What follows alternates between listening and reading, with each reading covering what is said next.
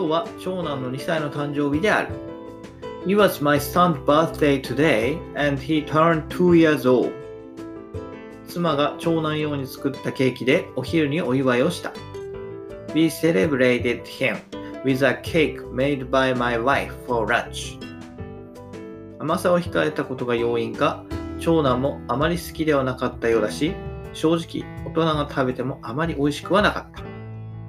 Maybe, due to the less sweet taste, it didn't look like he liked the cake.